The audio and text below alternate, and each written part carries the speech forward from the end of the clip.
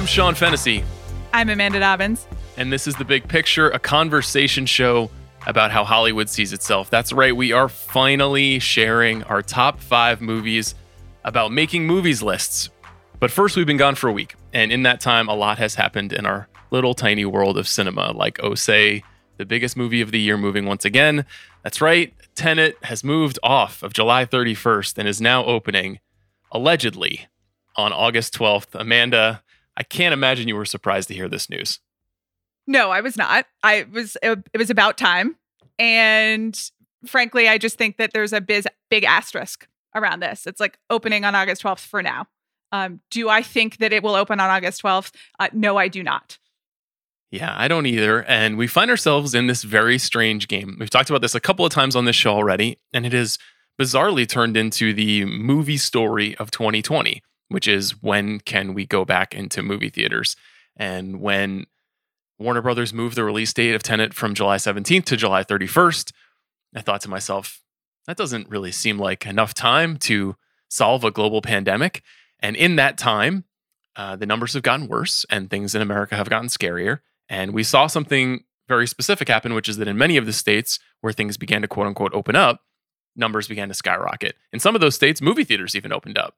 And I think you and I both agree that movie theaters are potentially a very dangerous incubator for COVID-19, which is not really what you want when you're going to the movies. What you want when you're going to the movies is safety, privacy, fun, and a movie.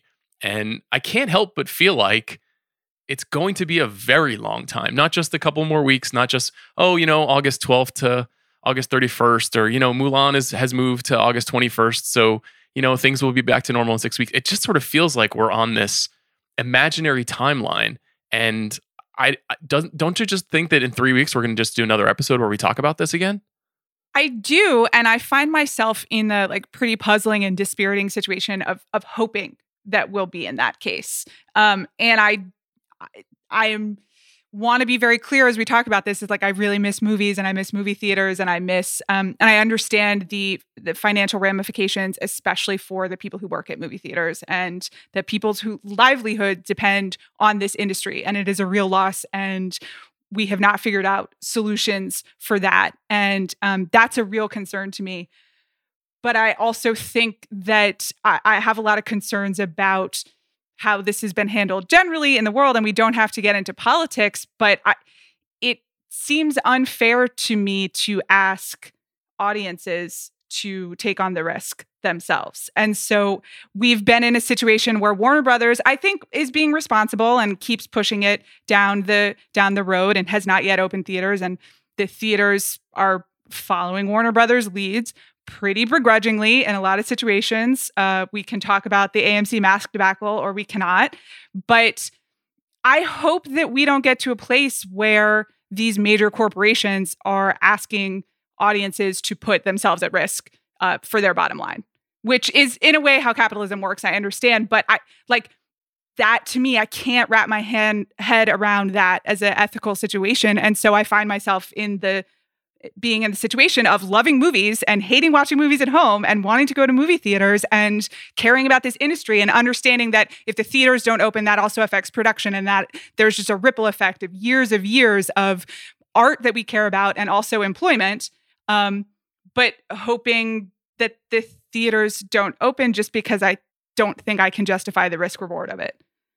The handful of people that I know well who work inside of studios have been unusually lock and key about this issue with me. So a handful of folks that I talk to, typically they'll say oh, well, actually the production on this movie was a disaster, or this is definitely going to be moving. The sort of the general rumor mongering that is unreportable in this space, but that, just kind of gives you a sense of how things are going.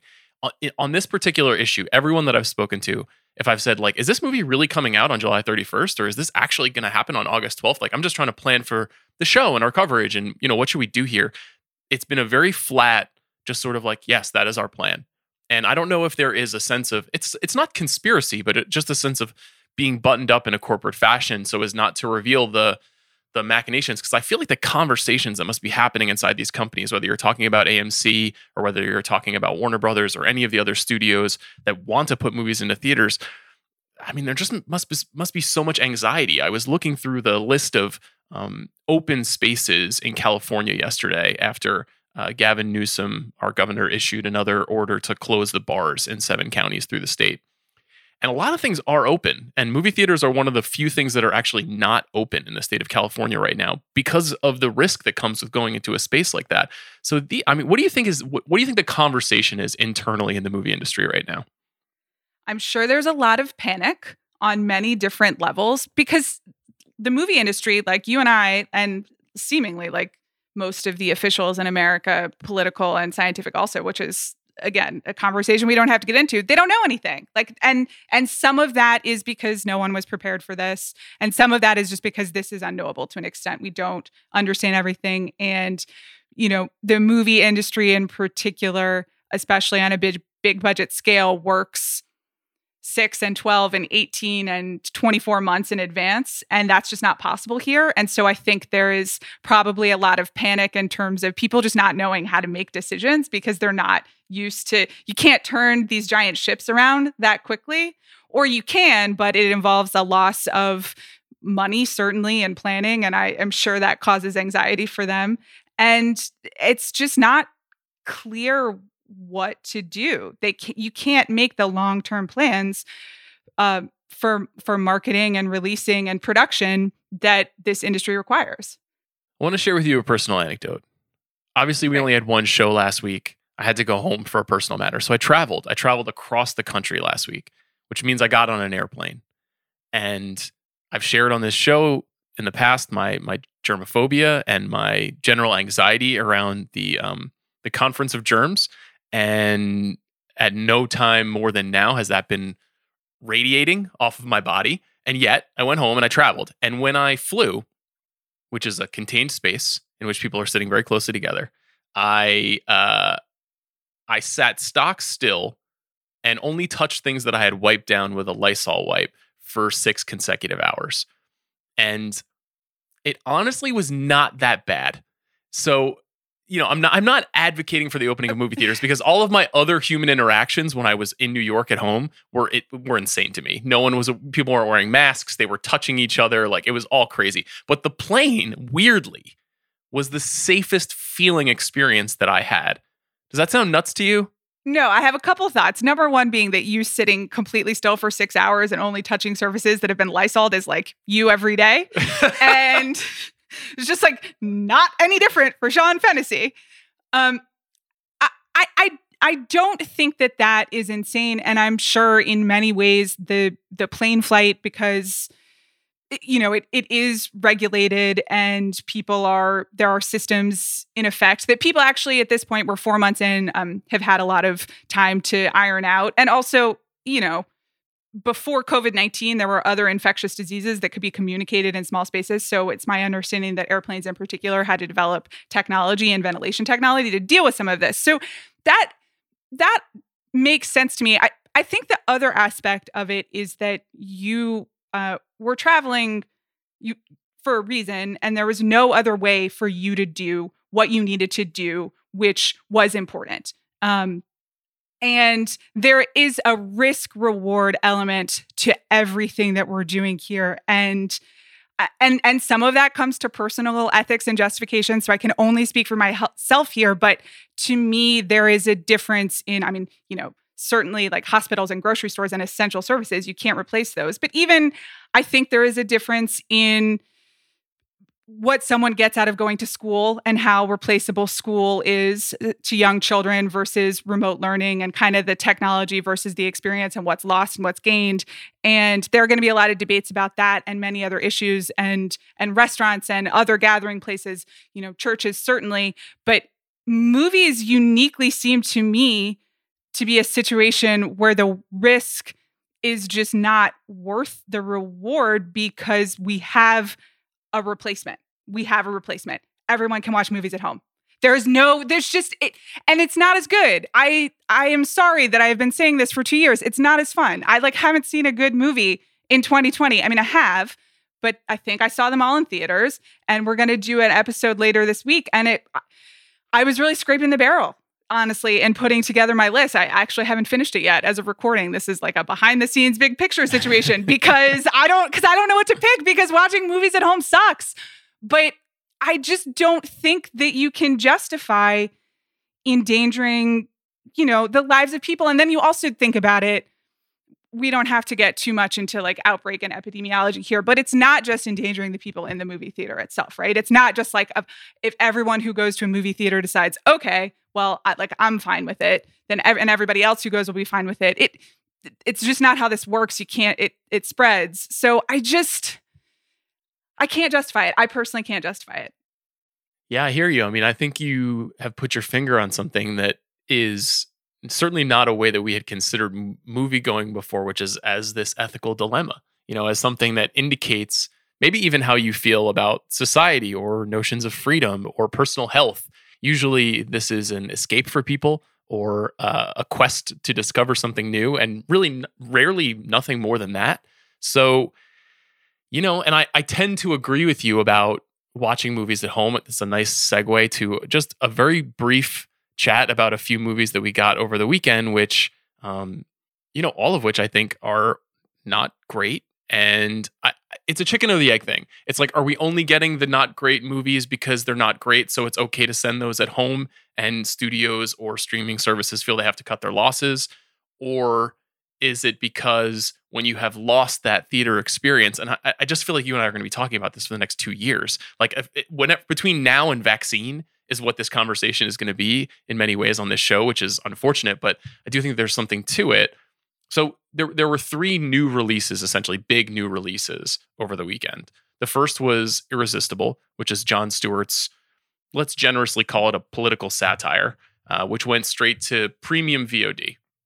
The second was a movie called Eurovision Song Contest, The Story of Fire Saga, which came to Netflix. The third was a movie called My Spy, which was produced and expected to be released by STX in theaters, but was pushed back several times and was ultimately released by Amazon Prime. All 3 of these movies are from ostensibly big or at least known figures. So you've got Jon Stewart with a movie starring Steve Carell and Rose Byrne and Chris Cooper and a bunch of other people. Eurovision Song Contest is a Will Ferrell comedy. It's a big time, sort of big, high concept Will Ferrell comedy. My Spy stars Dave Bautista, who is, a rising movie star. All 3 of these movies are not great, in my opinion. I know that there's a strong Eurovision Song Contest fan club growing out there. I didn't dislike it. I just thought it was okay. Did you get a chance to watch Eurovision? I did. And my response to it was that I just am not interested in Eurovision enough in order to be invested in this movie. I think if you are a person who watches American Idol, as I know Sean did, and the Eurovision Song Contest, and I guess likes people singing. I mean, we run up against that a lot. I find singing pretty awkward a majority of the time. And this is the Eurovision Song Contest is really leaning into that. So I did not find it to be my type of funny or like my type of diversion, even though I like Will Ferrell. I like Rachel McAdams. Certainly all the locations were very beautiful. Lots of nice drone shots of scenery that I haven't seen and, have no access to. But yeah, it was just, I think if it found its audience, that's great. I was not its audience. Yeah, I guess I wasn't either. And it reminded me of the version of the Will Ferrell comedies that I'm not as fond of. It was a little bit like, it was more in the Blades of Glory semi-pro class of Will Ferrell movies, which was just to say that it seemed like they started with the setting before having an idea for a movie. And that's, sometimes you can get a great movie out of that. But in this case, I thought it was okay. And I was trying to wrap my head a little bit around some of the kind of critical discourse / fan discourse around the movie over the weekend, because I saw the movie over a month ago and I was like, okay, this is fine. And this feels in many ways like what we call routinely a Netflix movie. And maybe people are just more desperate than they were before. Maybe the bar is moving somehow on what is an acceptable or enjoyable movie during quarantine. What do you make of that? It felt a little bit of like a bridge between what we consider to be a typical Netflix movie and kind of the old broad studio comedies of a decade ago, right? It is like a specific setting that is then parodied at length with, big movie stars, Will Ferrell, Rachel McAdams. You can tell that they spent a little bit more money on it. It just, It felt actually slightly more considered, even if ultimately it didn't add up to as much as I was hoping for. And again, I think it just like didn't add up that much to me because I will never watch a Eurovision YouTube clip if you send it to me. Just don't send it to me. I won't click play. It's not my thing. Okay. I know what to send to you now. It's good to know. Let's talk briefly about Irresistible. So Jon Stewart has been doing the rounds quite frequently. He's done a lot of interviews over the last few weeks. Stewart, obviously former host of The Daily Show and a longtime comedian, and someone that people look to as a beacon for a kind of neoliberalism, a seer of cynicism and somebody who can point to what's going on in the world and say, here's what's wrong with it. And I think some of the interviews he's given have been interesting. He gave a long one to the New York Times Magazine. He has spoken to the Pod Save America guys. I've heard him talk a handful of times already. And in every interview, he seems to at least have some sense of the tumult in the world right now, seems to have some sense of looking at less sort of systems and institutions. He seems more interested in the abstract notions of how America works at this stage. And then you watch Irresistible, and my reaction was like, was this movie made in 1986? Like, it was one of the most like antiquated, like too soft, not funny, not cutting comedies about this space, this political world, which essentially all takes place, I believe, in a small county in Wisconsin, where a farmer plans to run for local office. And in doing so, he gets identified by basically a Democratic strategist who comes to this small town and identifies this man who's going to run for mayor as, the future of the Democratic Party. And then a kind of war ensues between the power brokers and the Republican and Democratic Party. I think that there are like a couple of things about this movie that were fine or funny. I think Rose Byrne going for it is something that I'm always into. But in general, I could not believe Jon Stewart made this. What was your reaction to it? I mean, same.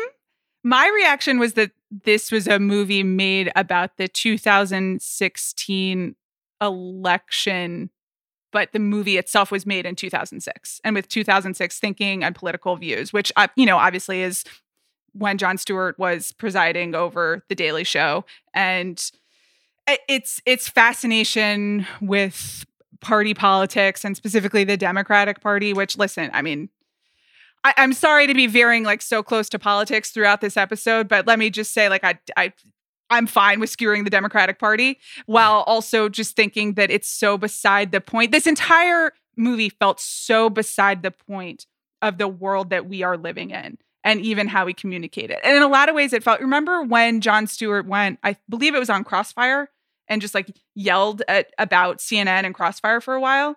And that was 15 years ago. And I just like watched the movie version of it, and it worked a lot better when it was just a media clip to me.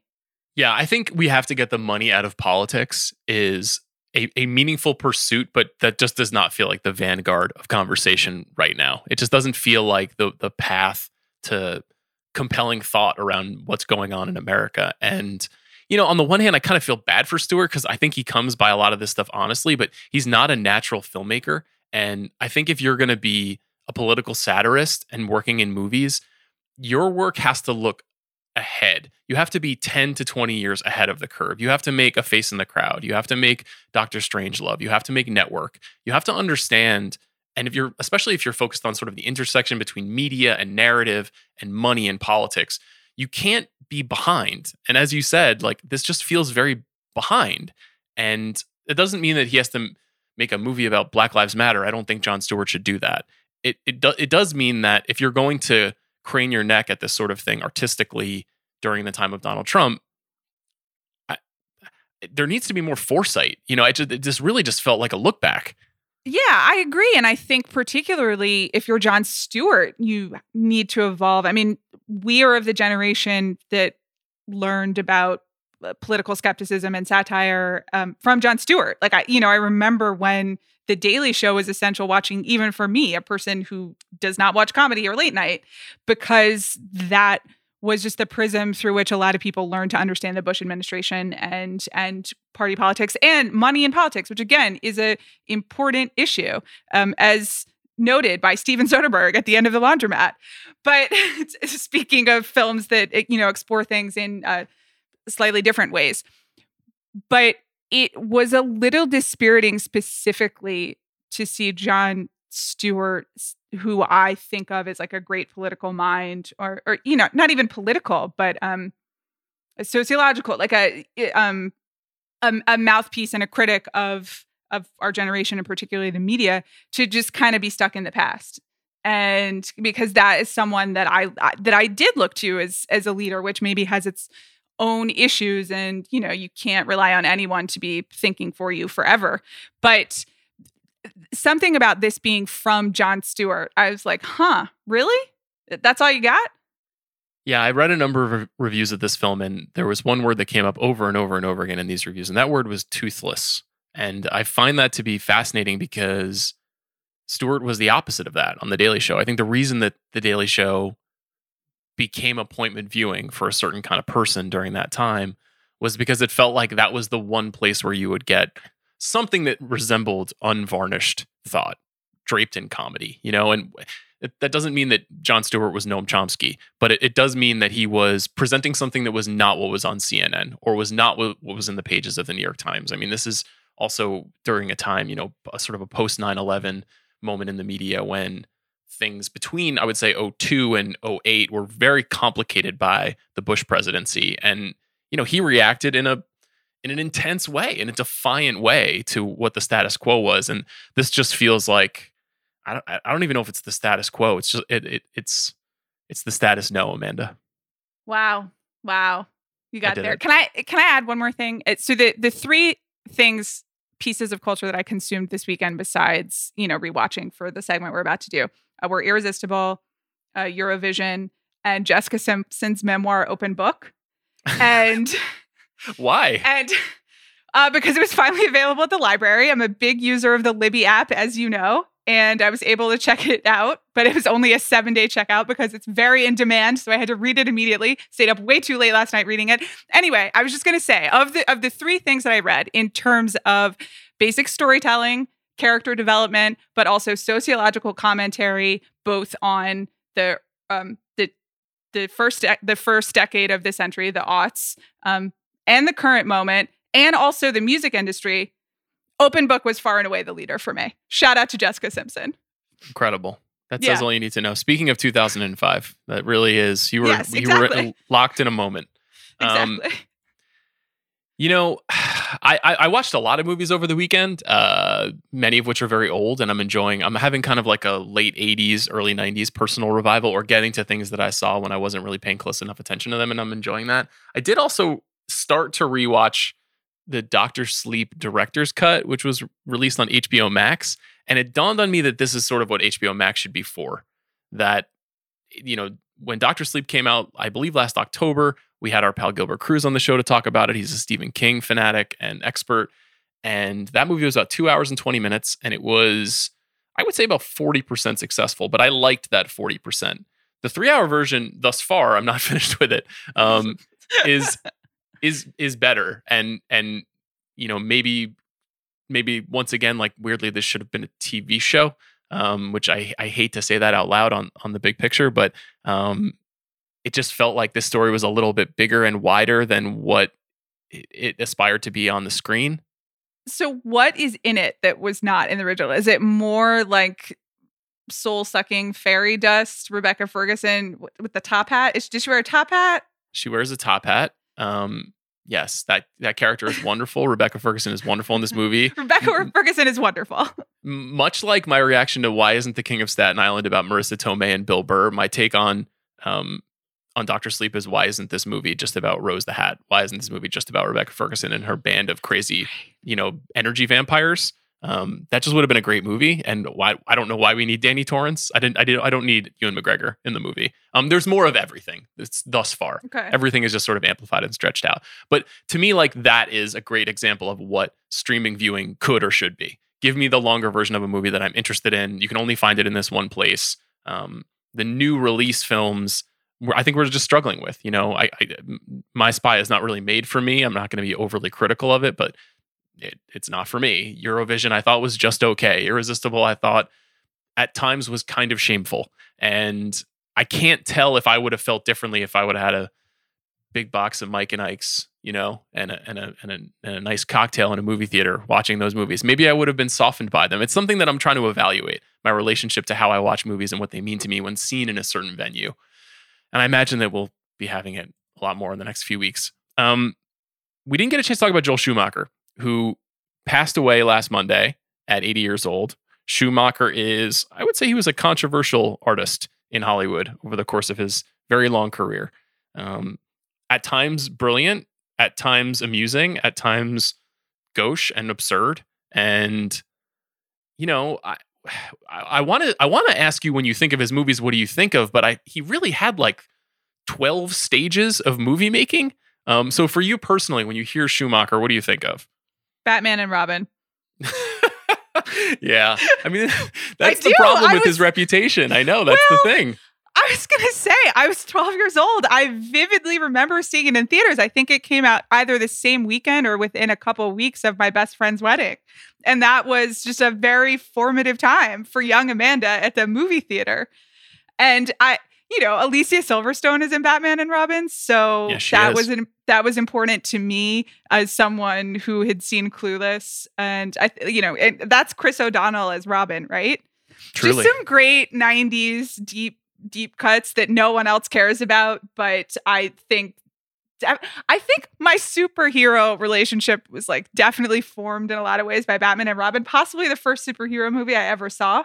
So maybe that explains everything that has happened on this podcast for the last 2 years. That's a skeleton key I wish I had 2 years ago when we first started talking through some of this stuff.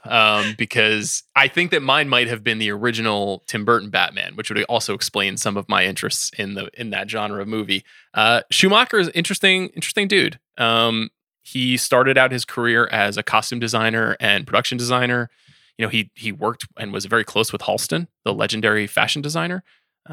He had a kind of keen sense of over-the-top texture in his movies, I would say. He was really about artifice and making things seem bigger and bolder than they would be in real life. And in that way, he was very much like made to be a movie director, especially a movie director in the 1980s and 90s, when that was sort of the style of the day. As a costumes designer, he worked on a couple of classic movies. He made those very famous handmade seeming science fiction outfits from Sleeper. He worked on The Last of Sheila, a movie we've talked about a couple of times on this show. He worked on some Paul Mazursky movies. He worked on Play It As It Lays, the Joan Didion adaptation. He had a career as a screenwriter. He wrote a bunch of very notable, very diverse, multicultural films from the 1970s. He wrote The Wiz, which Sidney Lumet directed, starring Michael Jackson. He wrote Car Wash, the famous ensemble comedy. He wrote Sparkle, a beloved movie that I was made aware of by all of the people I worked with at Vibe who were absolutely obsessed with it. And I had never heard of it until that day, about an aspiring young singer in the music industry. And then as a director, he made a bunch of movies that we've talked about before on the show, not just Batman and Robin. To say that he is the director of Batman and Robin, it's probably, I think he would wear it with pride because he was a famously, he was a gossip and he was proud of the kind of absurdity of his work. But you and I are both on board with A Time to Kill. We've talked about that. He made my two favorite John Grisham movies, aside from The Firm, A Time to Kill and The Client. And he also was there really at the height of the Brat Pack, St. Elmo's Fire and The Lost Boys and Flatliners. That trio of movies is, even just being a few years older than you, those movies were big in my life. They were on TV all the time.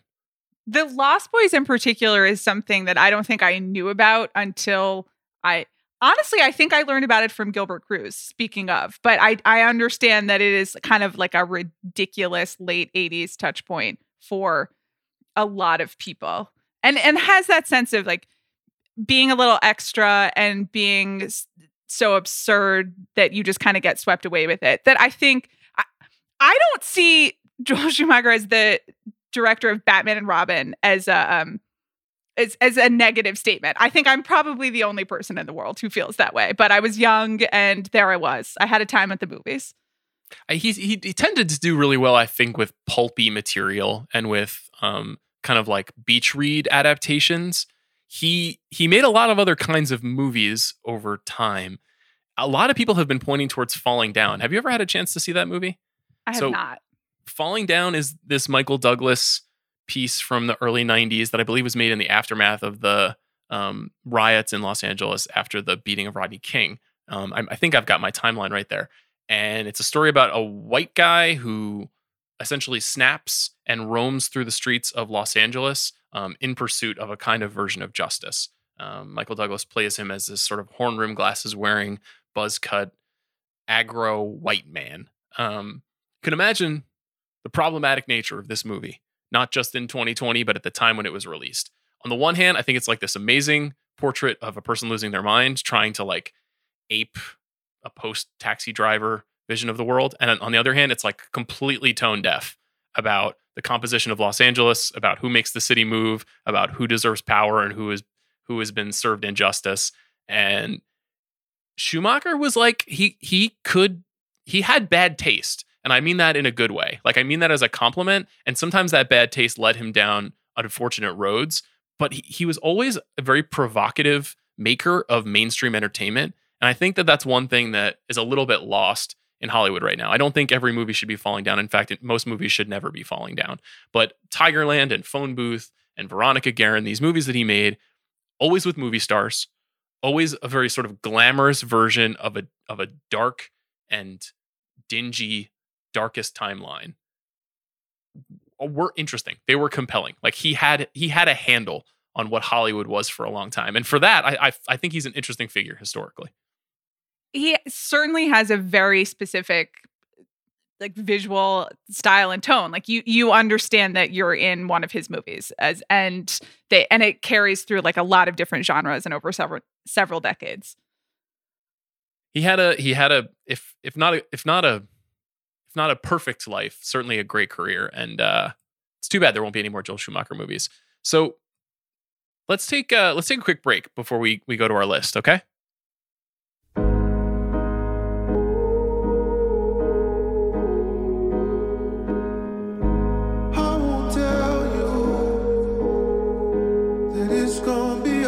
I'm so excited to introduce the Bakari Sellers podcast in partnership with The Ringer. We're tackling the issues of the day through interviews with high-profile guests and conversations with a rotating panel of the country's best and leading thinkers, influencers, and writers.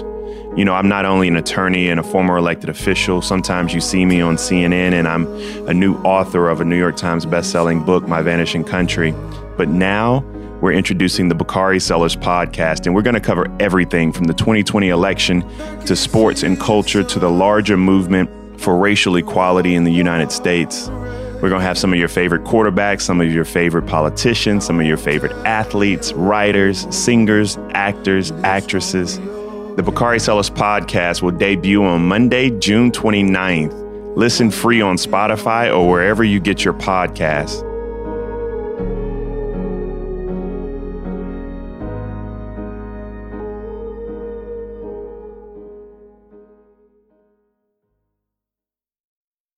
Okay, we're back. We're finally going to talk about movies about making movies. Why did we even come up with this in the first place? Where did this idea for this episode, which we have stalled 3 weeks on, come from? I think because it is a particular genre that you and I both enjoy, and also because we have both been listening to the new season of You Must Remember This, and you had Karina Longworth on the episode last week, and I thought that was great. I really sincerely recommend that season if you have not listened to it yet. But it is about how movies are made. And this is a really nerdy podcast, and we are really nerdy people who are interested in that particular genre. Yeah, so we'll set some ground rules. Movies about making movies, I think, is a broad topic that could include a lot of different kinds of things. That could be, for example, a biopic about an actor or a documentary behind the scenes sort of thing. We're not really going to be focusing on those things. Our ground rules are much more specifically about making a movie within a movie. So, no Hearts of Darkness is going to be on our list. No Burden of Dreams or Lost in La Mancha. Robert Downey Jr.'s Chaplin is not here. We're focusing on the making of something. And that could be at any stage. That could be at the idea conception stage. It could be at the production stage. It could be at the post-production stage. It's just got to be about making something. So, do you think we've eliminated too many good movies by being so narrow in our thinking? No, it's good to have boundaries in life as in podcasts. That's just some free advice from me to you. I think we both, I certainly stretched on a couple, but I think within the bounds, technically all of my selections do fit within our ground rules, which is important. And it, gives us something to bump up against. You need tension in a podcast as well as in a movie. Do you feel like you learned a lot about the making of movies from watching movies like this? Yes, I feel like it's pretty much the basis of my understanding of how all of these things come together. And, one of my selections, I basically have the movie memorized, but there are very specific elements where the movie is my source. And I do also think that seeing these movies got me more interested in finding out more about how movies are made and getting into the kind of the source texts or the more reported behind the scenes look at things. But I certainly needed like the Hollywood gloss to be interested in the process. It's interesting because typically I'm pretty anti-process. I find the whole, it's just all about the craft and here is my journey kind of artist lament to be like pretty tiresome and often deployed as an excuse or a way to make up for the fact that the finished product isn't quite there. But what I like about these movies is that they are both about the process and about a process that I'm interested in, but also the finished product itself is there. It's not covering up like the holes in the story of the movies. I think all of these movies work as movies. Yeah, I think all of them, at least the ones that we've picked too, are very subjective. They're not methodological. They don't say like, here's how you start to storyboard a sequence. Like they're much more about the kind of emotional traumas or ethical dilemmas of people who happen to be in this industry. The same way that Westerns are frequently about sheriffs and bandits and the problems that they have between them. And movies about movie makers are very much it's just a vessel. And it's interesting too, because this is like a subgenre that is still very active in the world right now. Just last year, we had one of the movies that's going to appear on your list that we won't talk about yet. And we had Dolomite Is My Name and we had Pain and Glory from Almodovar. And people want to know, I mean, those are three of the most acclaimed movies of the year. People still are like interested in the glamour and the struggle and the fascinations of the people who make this stuff. Yeah, one of the kind of criticisms that movies like this are often tagged with, and it becomes an Oscar talking point, or it was until at least about 5 years ago, this idea of like Hollywood loves movies about itself. And these are all just self-justifications for Hollywood to still exist. And that's true.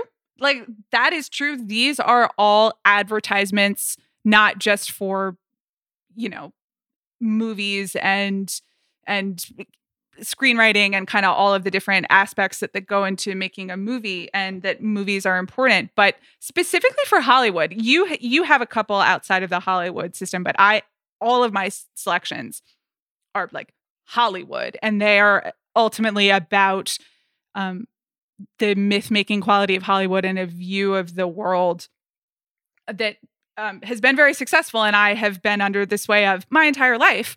But I think ultimately that sometimes the best way to, I guess, justify or propagate that myth-making is to examine it. And they ultimately, with kind of one exception, though we'll talk about it, are all still propaganda for Hollywood. But it works on me. It just does. I mean, I wouldn't be here doing this podcast without it. Yeah, I mean, the same is true for me. I mean, my list is mostly, almost entirely Hollywood, with one sort of vague, rare exception. And I thought seriously about putting the classic new wave and European cinema that was obsessed with the construction of movies and the sort of dissection of movies. And I rewatched Contempt to prepare for this, Jean-Luc Godard's film. I rewatched Day for Night, Francois Truffaut's film about the making of a movie. I thought a lot about 8.5, which is one of my favorite movies ever made, which is this portrait of a director in crisis, reflecting on his life. And I love those movies, but that isn't really what I was thinking of when I was thinking of this list and this project. I think I was thinking of Hollywood, really, and that certainly betrays our biases. We are Americans. We are obsessed with Hollywood in a way. I think that is probably a big criticism of this podcast, is that we are a bit enthralled to some of the myth making, but like, we are who we are. Yeah, and in a lot of ways, these movies also help instruct how you watch movies and what you learn and what you respond to. And people do watch movies differently. And I have never hidden the fact that I did not go to film school, and I am the person who just really liked Batman and Robin when she was 12 because I was 12 and I didn't know better. Like, I don't know what to say for you. I approached them as populist entertainment. I, in fact, was sold on the Hollywood myth, and I know that it is a myth, and that in a lot of ways it does get in the way of art. But we'll talk about this in one of the movies as well. But art is art versus art is entertainment, and can entertainment be art, and is entertainment the highest form of art? To me, in a lot of ways, it is. While I have respect for art's sake as well, but that is that's my experience, and that's how I come to these movies, and with the full knowledge also that the movies have definitely warped my brain to think that way. Yeah, and there have been hundreds of movies about this subject, and there are a lot more, and we can do our sort of our bonus, our also rans at the end of the episode quickly. But let's jump into our top fives. Normally you start, but I'm going to start this time. How do you feel about that? I think that's great, because I think my kicker is the real kicker. So I was going to say, then you'll get the last word. Yeah. My number 5 is called The Bad and the Beautiful. To see a picture like this, what do they pay for? To get the pants scared off them. And what scares the human race more than any other single thing?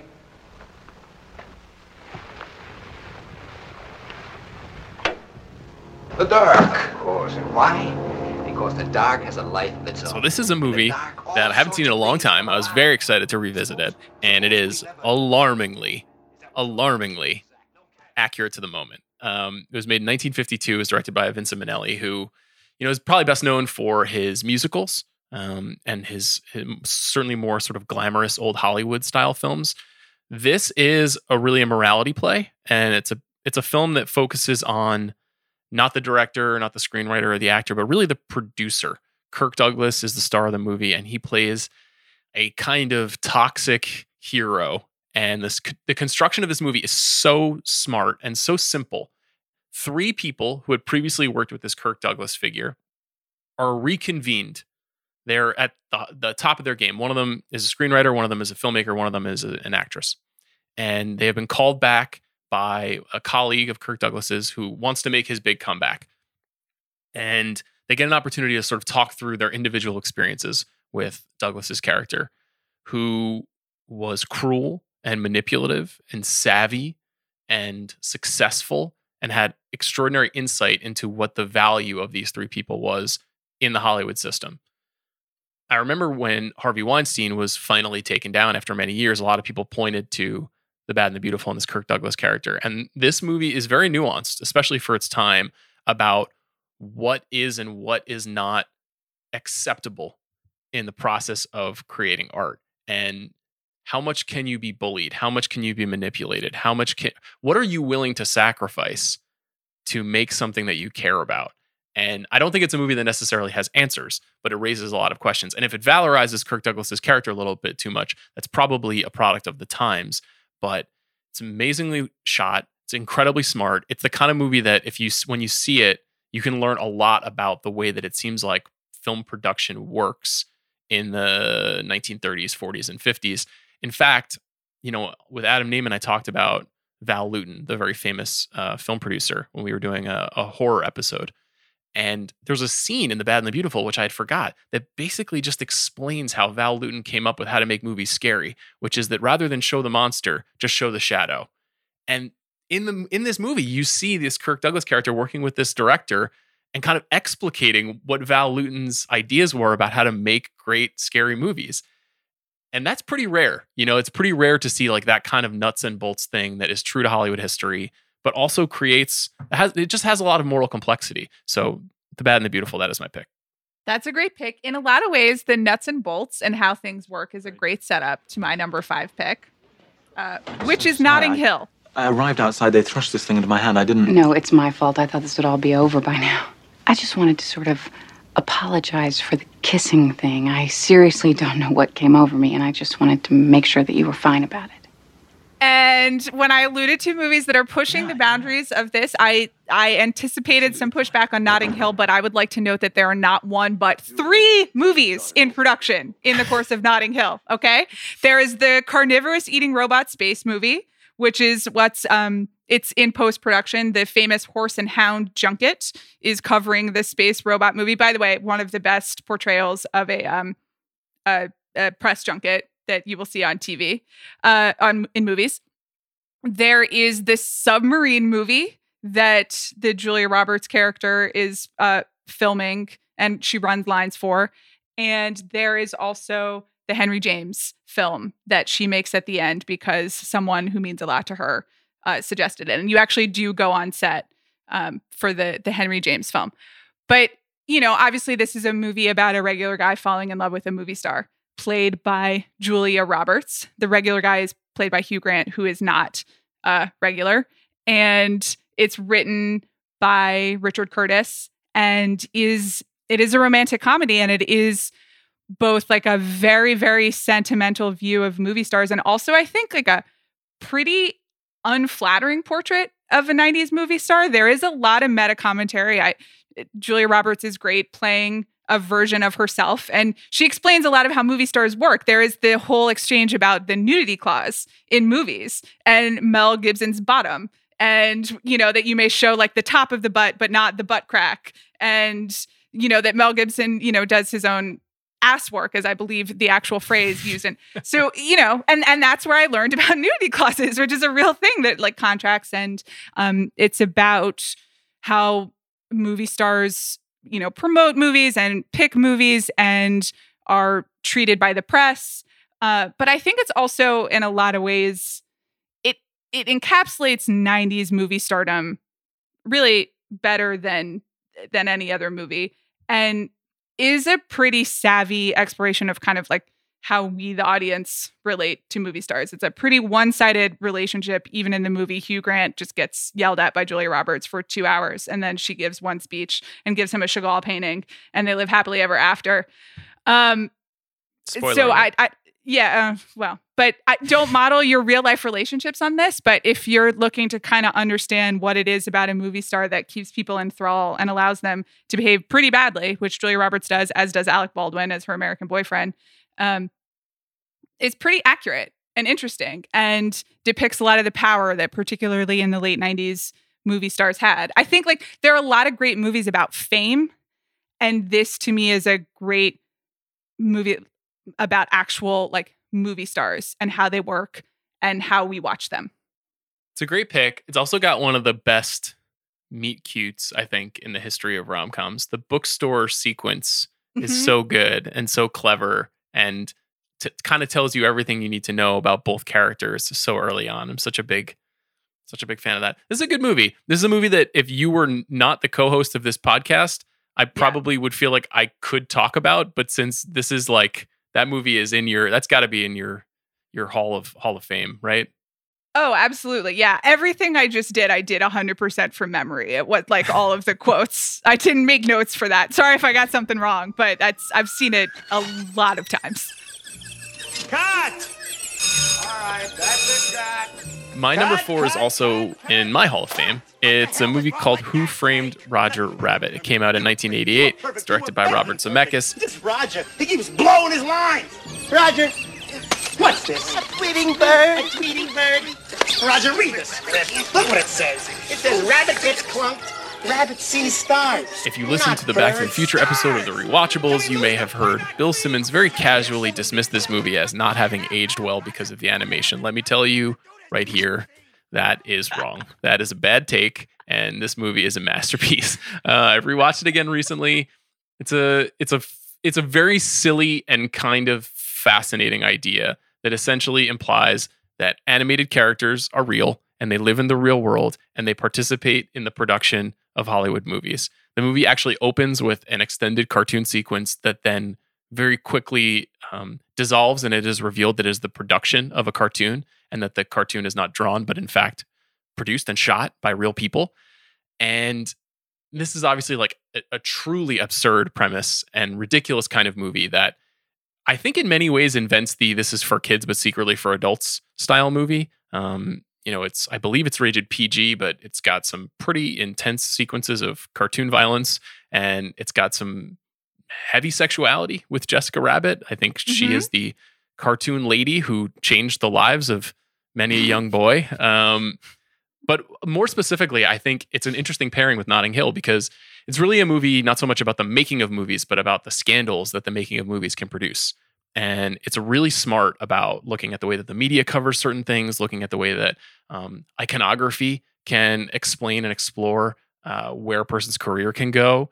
And it's weird to talk about the movie in such highfalutin terms because it is, in many ways, an animated movie about a crazy rabbit. But it's fairly deep and thoughtful about the way that people can be exposed. And I don't know that it necessarily taught me anything meaningful about the way that movies are made because, as we all know, Roger Rabbit is a cartoon. But nevertheless, like it shows that like everything is kind of artifice. Like, the way that a person is portrayed on stage is artifice. The way that a person performs in front of the camera is artifice. There's very little that is real. And there's a lot underneath that is dark. And that's kind of where the movie ends up going.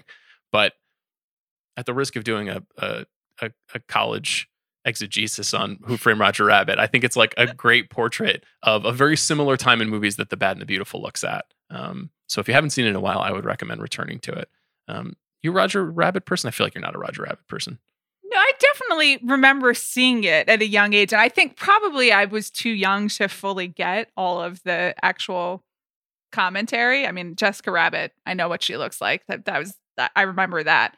But I think you're right that it works on several levels, and I probably just missed the larger level. I think it does also work as cartoon propaganda, but that's nice. It worked on you, and now you have a whole genre of films that you love, and that's what we want. My only quibble with the movie, which is incredible and has this dope Bob Hoskins performance and it's really funny, is why is there no question mark at the end of the title? I never understood that. It's just not grammatically correct. No, because it could be grammatically correct if it's an answer and not a question. Well, wouldn't that just be a fragment, like comma? It'd be like Steve Stevenson, comma, who framed Roger Rabbit. I guess so. I mean, it makes a lot of sense in terms of internet headline conventions right now, so it's fine. It's just all about the internet with you, Amanda. I just also sorry that I'm just reacting to the world that we live in. God forbid. Also, I don't really need too much punctuation in movie titles. People get a little too cute with it, and then it can go very bad very quickly. Hard disagree. I love punctuation in a movie title. What's your number 4? My number 4. I feel very strongly that this is my number 4, though. I think it's kind of an unusual pick for me. It's adaptation. Nothing happens in the world? Are you out of your fucking mind? People are murdered every day. There's genocide, war, corruption. Every fucking day, somewhere in the world, somebody sacrifices his life to save somebody else. Every fucking day, someone somewhere takes a conscious decision to destroy someone else. And obviously, directed by Spike Jonze and written by Charlie Kaufman. And there is danger in putting adaptation on this list because if adaptation is not written by Charlie Kaufman and directed by Spike Jonze, it's a nightmare. If anyone else tries to do this, it's a complete self-indulgent nightmare. And I talked a little bit about like how I'm not a fan of process, and I just like really, really can't stand it, specifically when writers don't know what else to do. So they just like write about their problems. Like, don't do this because it will not turn out well. And movies just use this as a crutch, but it's expertly done. I think that this screenwriting, it's about a screenwriter who is hired to adapt a book written by Susan Orlean, the New Yorker writer, called The Orchid Thief. And the screenwriter played by Nicolas Cage has some issues. He has writer's block. He's not able to adapt the script. And so it becomes like a really deeply meta layered movie about the process of writing a script and about adaptation.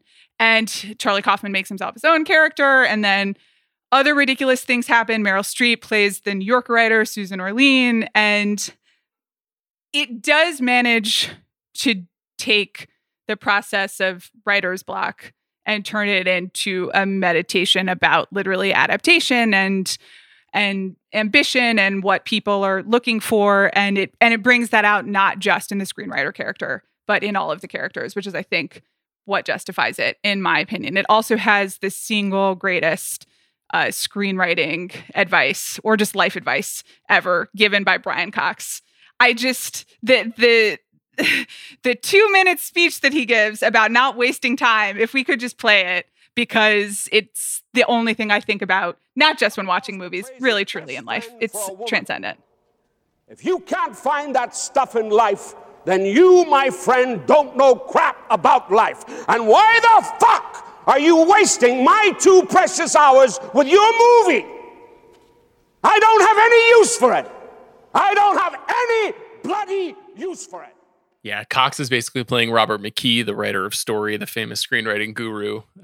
This is well before Succession. It's an amazing sequence, amazing pick. Can't believe I didn't pick it myself. Definitely one of my favorite movies of the last 25 years. And a brilliant story that might scare you away from the idea of trying to write a movie, because Kaufman going inside his own head and almost creating a double for himself is just extraordinary stuff. And it's an amazing segue to my number 3, which is also a screenwriter's movie, which I'll just talk about very briefly because I've talked about it many times on the show before, but it's Barton Fink. It's the Coen brothers story of a playwright who is sent out to California to work in the movies and to write a wrestling picture for Wallace Beery, and the complete anarchy and dissolution that comes with that pursuit. And it's just a truly harrowing tale of not taking a job that you know you don't want. But I thought no one cared about this picture. You thought? Where the hell did you get that from, you thought? Listen, I don't know what the hell you said to Lipnick, but the son of a bitch likes you. You understand that, Fink? He likes you. He's taken an interest. Never make Lipnick like you. Never! I don't understand. Deaf? He likes you. He's taken an interest. What the hell did you say to him? I didn't say anything. Well, he's taken an interest. That No, means like to make your life there are moments in life when you are faced with opportunity that seems too good to be true. And when those things come along, examine them closely and do not pursue them, because they will drive you mad and potentially end up in the loss of your own life. And Barton Fink is a crazy cautionary tale. It's a really funny and smart movie that's also about the same period of time. I keep focusing on these movies that are about the 30s and 40s in Hollywood. I promise we'll get out of that period very shortly. But obviously, John Turturro gives an incredible performance. John Goodman gives an incredible performance. It's really a turning point, I think, for the Coen brothers in terms of mastering their craft and becoming like major auteurs. I believe this movie played in Cannes and won a prize. And it's just a brilliant off the rails film. What's your number 3, Amanda? My number 3 is a film that you and I have both talked about at great length on this podcast, on other podcasts, in our personal lives.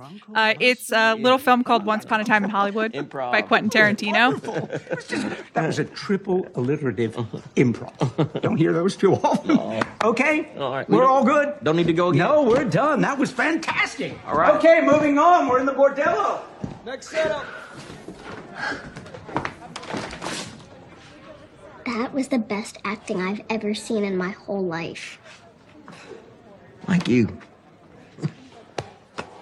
I very briefly thought about putting Inglourious Bastards on this list because, number one, I just love that movie. And I also think that's about European filmmaking, but it's also about the making of propaganda, which and how film can be propaganda, and the different what it can be propaganda for, which is something we were talking about earlier.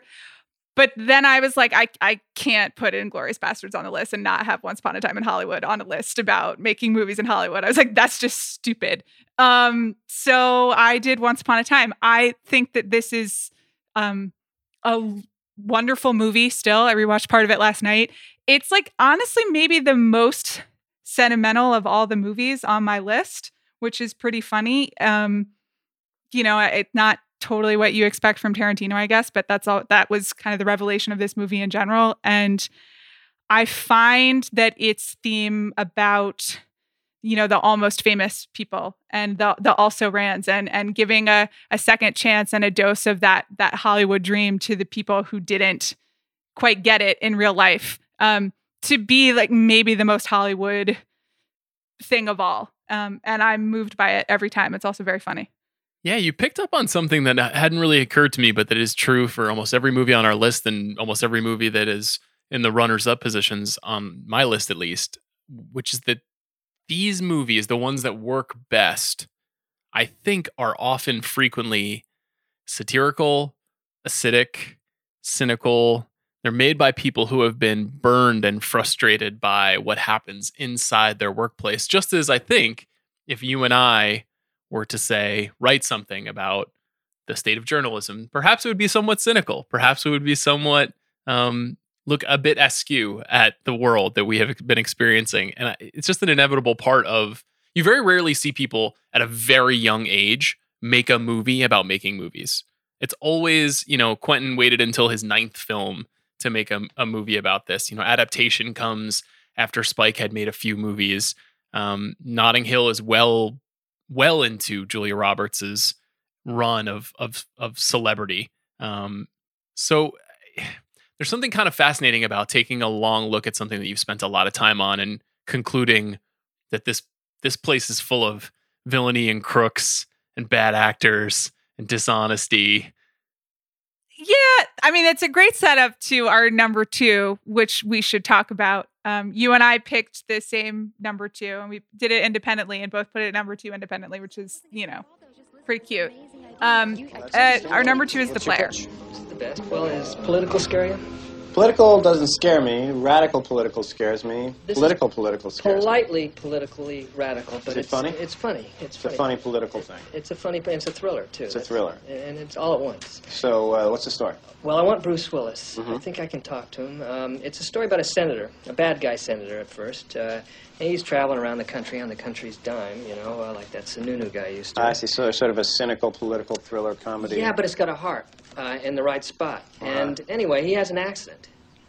An accident? And he becomes clairvoyant, like a psychic. Oh, I see. Yeah. So it's kind of a psychic political thriller comedy with a heart. With a heart.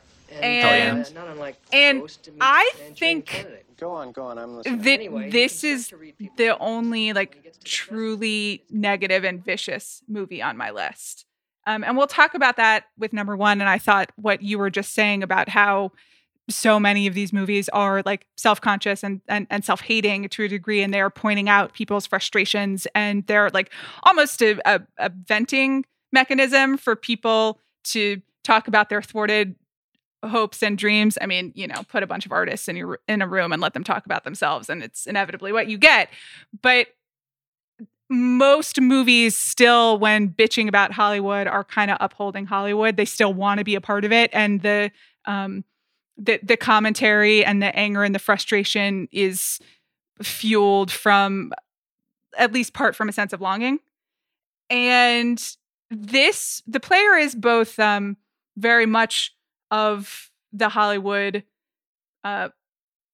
studio moment of its time, and also just has real contempt for it. And I think it's extremely vicious. And as we all know, I like vicious things. If you're going to go for it, go for it. Yeah, let's set it up just a little bit. So it's obviously, this is Robert Altman's big comeback after a fairly quiet 1980s in which he, began to toil a bit, directing theater, adapting plays, making films that not a lot of people were seeing. This kind of re-announced him, I think, to Hollywood, and he did so by just shitting all over Hollywood, in no small part thanks to Michael Tolkien, who wrote this screenplay, which is just a diamond, just an absolutely beautiful piece of work. Unlike a lot of the other movies that we've been talking about, which have been about making movies through the eyes of an actor or screenwriter or filmmaker or even a producer, this is through the eyes of an executive.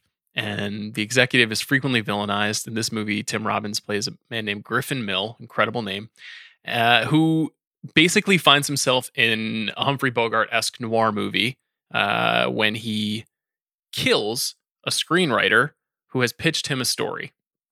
Accidentally, maybe not accidentally, it's unclear. But that death then spirals him into this, this mysterious story of doubt and success and what people will do to get ahead in Hollywood. And it's very funny. It's very rude. It is absolutely a time capsule of 1992 Hollywood, of the way that the studio system worked, of the way that ideas were pitched. This really, there's such great commentary even very early on when you see 3 different pitch sessions that Griffin sits in on. The first one is with Buck Henry, the great screenwriter and actor and director who passed away this year, actually, pitching The Graduate 2. He, of course, wrote the original script for The Graduate, and the pitch is like it might be the funniest thing in the movie. It's just it's incredible. And then there are a series of other pitches. We see Joan Tewksbury, who wrote a couple of Altman films, including Nashville. She's pitching a film. We see another film about political intrigue. And in those sequences early on in the movie, you can see the absolute contempt that Altman has and Tolkien has for the studio movie making system. And all of that surrounds this, fairly rote kind of mystery story about a successful guy trying to elude capture. But all of the Hollywood stuff is so precise, so cutting, so funny. It is like one of my favorite movies ever made. Yeah, it's unbelievably knowing.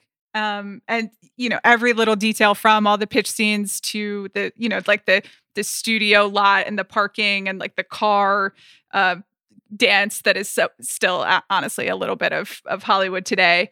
The water bottles, the lunches, the contracts, the notes meetings. It is expert and note perfect, and it also just has like every movie star of 1992 in it. I think it's like over 60 cameos, which is like amazing, and it's kind of the ultimate example of like maybe not being within the system, but just like having a total mastery of the thing that you are skewering, and then just absolutely like plunging the knife in because you have all of the knowledge. It's really brutal. It's great. I love it. I would recommend it to anybody who gives a damn about movies, because it's a perfect time capsule and it's got one of the all-time great endings. Also, I had forgotten when I revisited that it features like one of the best Richard E. Grant performances ever as this screenwriter who has the most iconic pitch that is like that the satire of the self-serious screenwriter is so good. And Tolkien comes by it honestly, because he's a brilliant guy. He's written some brilliant films, some brilliant novels. But he's skewering parts of himself with that too. I'll give you my number one. Mm-hmm. My number one's a little movie called Boogie Nights. This is the best work we've ever done. Ever heard of it? It's a real film, Jack. It feels good. You made it fly.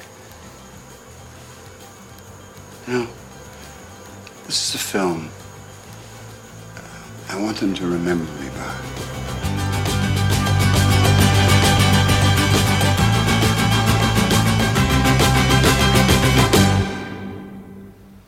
One of the greatest stories about filmmaking ever made. And let me tell you something right now. Pornography is filmmaking, and I will not be told otherwise. Whether it should be taken as seriously, certainly up for debate. Obviously, this is Paul Thomas Anderson's second feature film, seen through the eyes of, unlike Notting Hill, which is about a seasoned movie star, this is about the rise to fame of a naif. And Dirk Diggler, who is brilliantly portrayed as a complete intellectual cipher by Mark Wahlberg, and features one of the all-time great ensemble casts. Speaking of Robert Altman, this is a movie hugely influenced by Robert Altman, a movie that travels across an entire decade, that looks very closely at people who are obsessed with making something, one of the hallmarks of a lot of Altman's films. It's just electrifying to this day, 23 years later.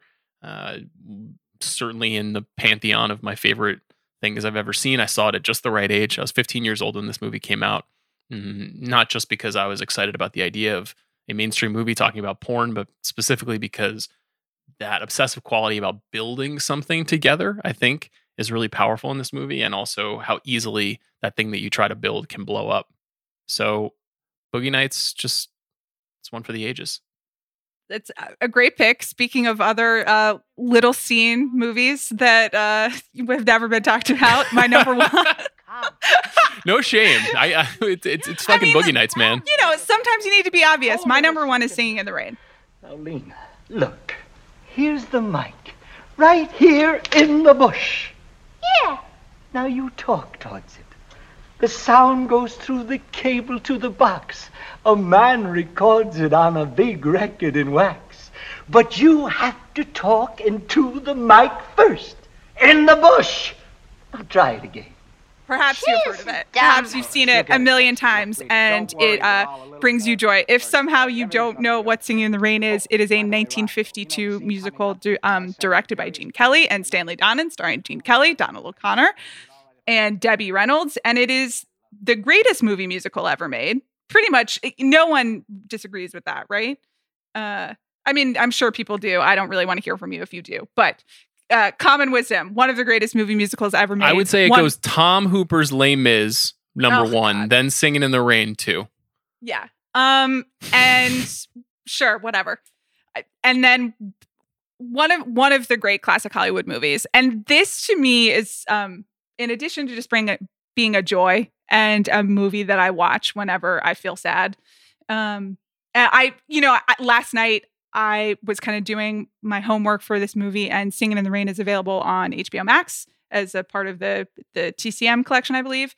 And I was like, you know what? I'll just watch 20 minutes just to make sure, just like refresh it. And then, I stayed up watching the entire thing like far too late because it is such an injection of joy.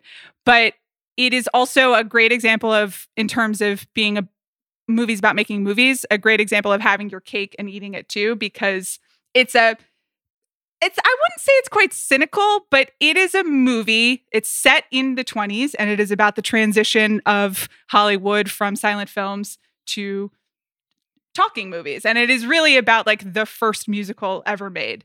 And it is knowing and makes fun of the studio system and the studio machinery and movie stars. There is just a all-time performance by Jean Hagen as Lena Lamont, who is the silent film star who has a terrible voice and no one wants to hear her talk, which, is still resonant 100 years later for many Hollywood actresses. But also they make fun of it, and they make fun of how the entire industry is thrown into disarray because of this transition and who stays and who doesn't.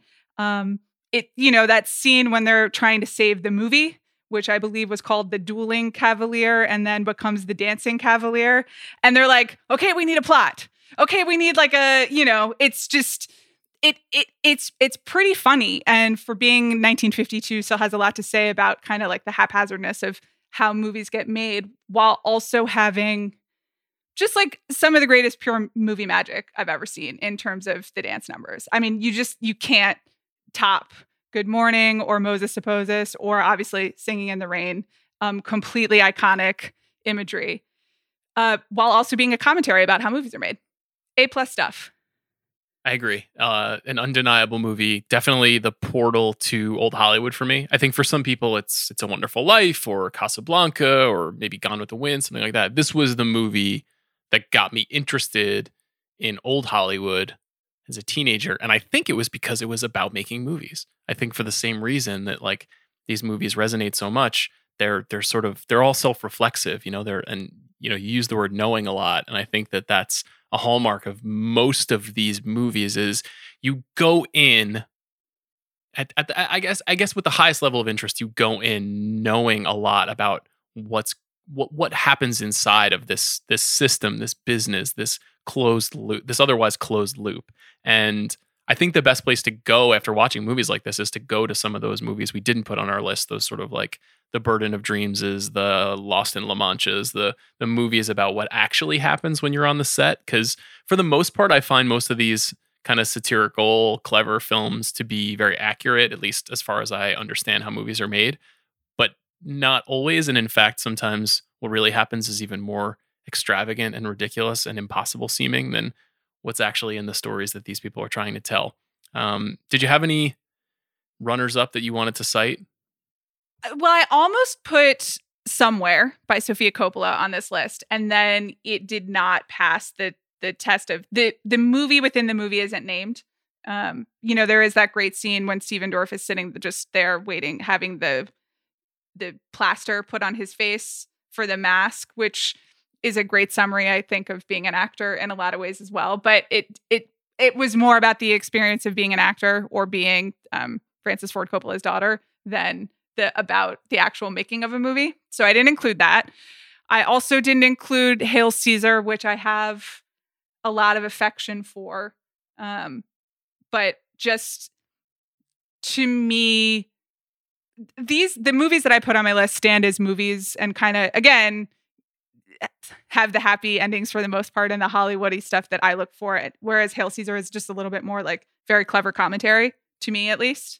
But that doesn't mean that I don't think about it all often. I mean, Alden Ehrenreich, we thought you had a whole career, sir.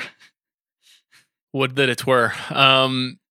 Yeah, I agree. I like Hail Caesar a lot. I couldn't put Barton Fink and Hail Caesar both here. I can only stand so much, I guess. There were some classics that we didn't talk about. We didn't talk about All About Eve, which isn't frequently about the making of something, but is absolutely about the Star Machine, which we've talked about a lot here. I wanted to put Mulholland Drive on here, and I didn't, but that is in many ways really about kind of the making of a film. Never forget Justin Theroux's scintillating portrait of a very pretentious film director. The one that I left off that is a little bit hard to watch these days, a little bit hard to find, that I really like a great deal, is Albert Brooks's Real Life, which is a movie that is often credited as kind of presaging reality TV.